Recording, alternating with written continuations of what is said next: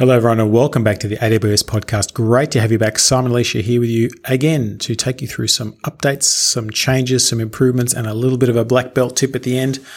We have lots to cover today. I think whenever we do these episodes, I always say there's a lot to cover, and it's because the teams work very hard to get functionality into the hands of our customers. These are things that people want to do and things that people want to do better. So we have a combination this week of improvements, enhancements, and some pretty big changes as well. So without any further ado, let me start. Let's talk about RDS for Postgres. So RDS is a service that you're all very familiar with. It allows you to host databases very, very simply, take away a lot of the undifferentiated heavy lifting of managing a database. So we've announced some enhancements for Amazon RDS for Postgres SQL, and here's what they are. Firstly, there's some new minor versions that we support. So we now support 9.3.14, 9.4.9, and 9.5.4. Now, there's a whole bunch of fixes and enhancements that are available there. You can now upgrade to these new minor versions depending on what your application requires, which is pretty cool. We now support logical replication and the associated logical decoding. So this means that you can do a different kind of replication, which allows you to create replicas by streaming high-level database changes from an Amazon RDS for Postgres database into a non-RDS database that supports the logical decoding feature. So this means that you can do very, very sophisticated arrangements when necessary to move data around your system as required. Speaking of moving data, we now have AWS Database Migration Service support for migrating data to AWS. So you can now migrate your data from a PostgreSQL database running on RDS or in a self-managed host to another open source or commercial database. And you can read through the instructions on how to do that, but it makes it pretty simple to move data around. A couple of other changes. We now have support for event triggers. Now, this is for Postgres versions 9.4.9 and onwards and 9.5.4 and onwards because they support event triggers at the database level. We support those now on RDS as well. And finally, tuning. People are always trying to tune their databases just that little bit to get the right amount of performance. And you can now update the pgstat RAM disk size parameter, so basically your RAM disk size for your Postgres database. And this is a directory that allows you to store statistics on runtime performance and behavior, etc. So making more memory available for this can reduce your I/O requirements and can improve performance. It's something you have to test with and play with, but it is available to you. So some really cool changes for RDS customers there. Another really interesting change that deals with the challenge that a lot of people running containers face is there is now support for centralized container logs with Amazon ECS and Amazon CloudWatch logs. When you have lots and lots of microservices and lots of containers, you also generate lots and lots of logs.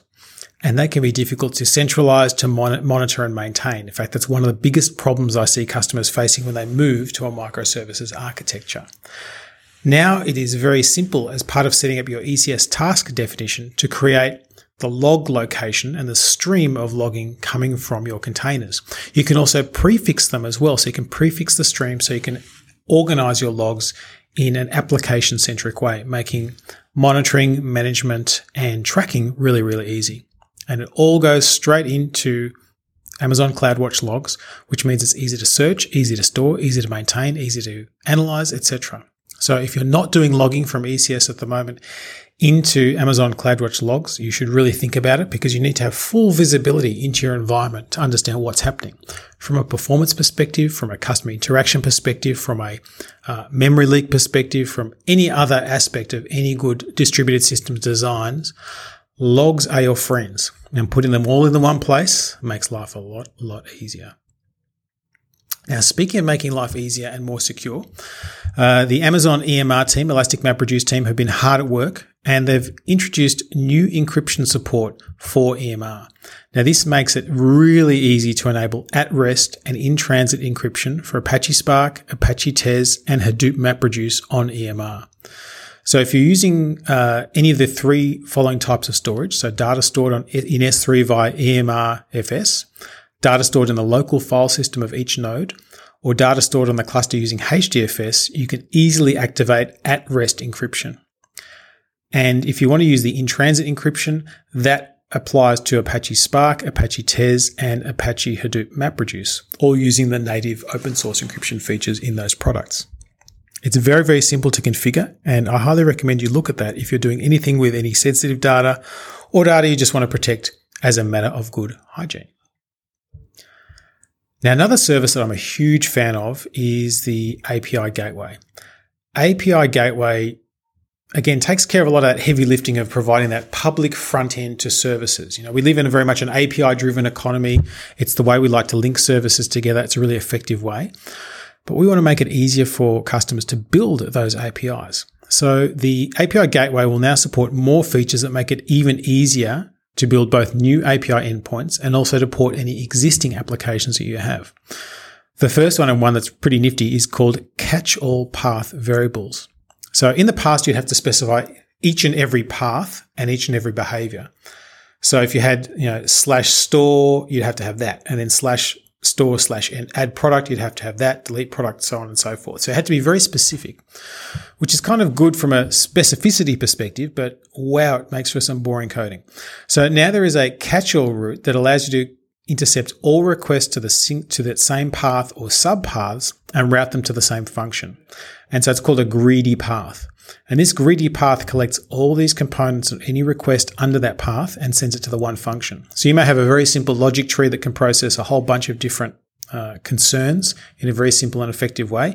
Used wisely and within reason, very effective design pattern, and makes it really easy to get up and running quickly. Now you can break those out later on if you want to, but as a starting point, this catch-all path is really, really useful.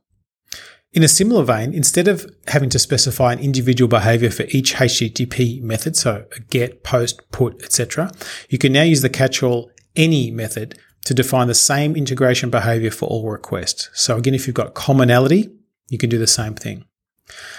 Another nice change is we now have Lambda function integration, where you can set the entire request that's coming from or that was sent to the API Gateway can be sent onwards to the Lambda function, and then turn the return value into a HTTP response.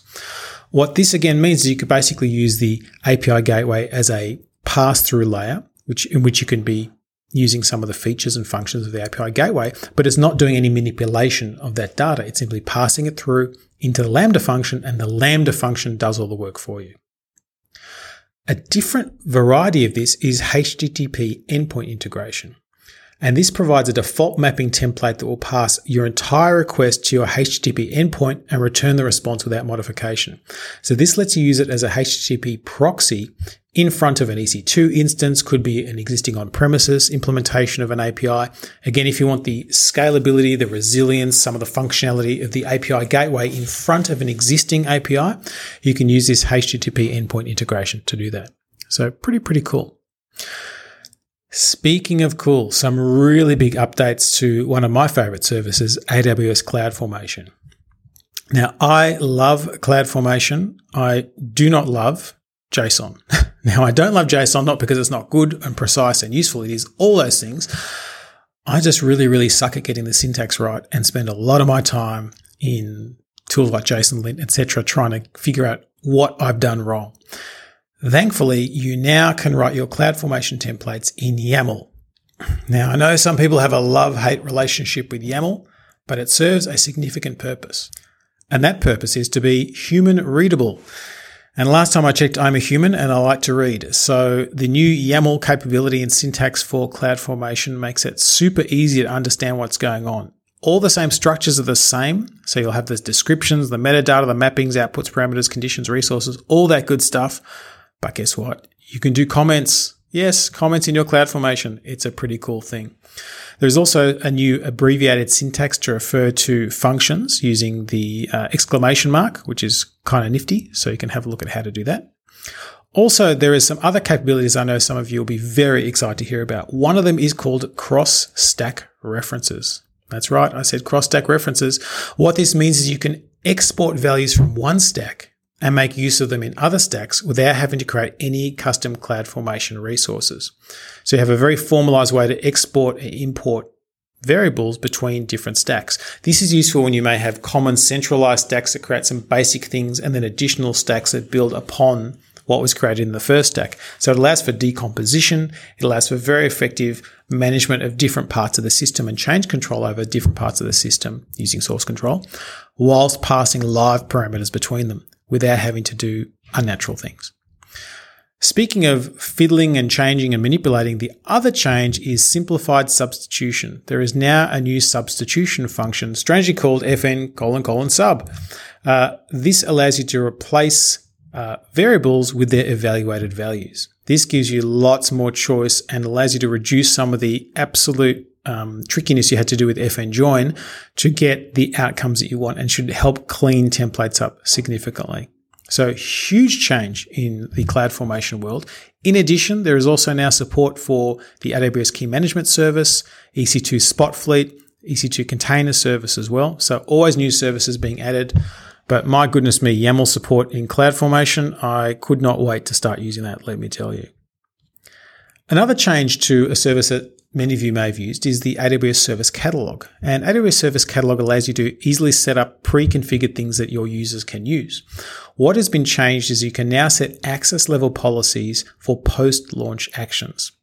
So previously, a user would have access either to any provisioned product in the account or only to those that they themselves launched. Now you can customize who can access things afterwards, and there's support for user, role, and account levels. And you can allow users to be granted access to view, update, terminate, and manage provision products created under their role or the account to which they're logged in. So essentially, this gives you a lot more choices to how you present the service catalog items and who can do what with them, which is pretty nifty. Speaking of nifty, let's talk about automation. One of the goals anyone working in any software development function should be looking towards is automation. Automation at a grand scale. We want to automate everything we can possibly do to make things faster. And we automate for resilience, we automate for consistency, we automate for speed, and we automate so that we can deploy on a regular basis. That doesn't mean we don't make mistakes. So we also should be automating the rollback function. So I'm really thrilled to tell you that AWS Code Deploy now has both deployment monitoring with Amazon CloudWatch alarms and automatic deployment rollback. So what this means is you can monitor what's happening with your deployment, and you can set appropriate alarms that would allow you to automatically roll back a deployment when a deployment either fails or where an appropriate CloudWatch alarm is activated. And what it will do is it will redeploy the last known working version of the application when it rolls back. Now, you could do this in the past manually. Now you can do it automatically, which means if you have a good understanding of your application and you know the tolerances in which you want to run it and what looks bad when something gets deployed, you can have it roll back automatically. This is a super powerful feature that, again, allows you to deploy more frequently with greater confidence because your ability to undo any mistakes you made is very, very much enhanced. And I'm always counseling customers to deploy frequently, get used to doing it, do it very often, and have a very small amount of change with a very high rate of change. This helps reduce your blast radius of anything going wrong. It also makes the practice of deploying into production a very normal day-to-day thing that we do, which means you can introduce more change more quickly.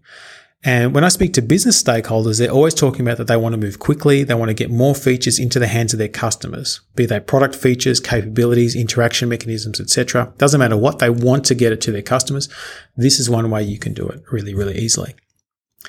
Speaking of the AWS Code Aster family, AWS Code Commit now has a commit visualizer graph view as well. Now, for those of you like me who are kind of visual people and like to see stuff, particularly when we're talking about branching and committing and all sorts of interesting stuff you can do when you're doing source control, the commit visualizer graph view is a really nifty thing you can do within the console to see what happened when from a visual standpoint.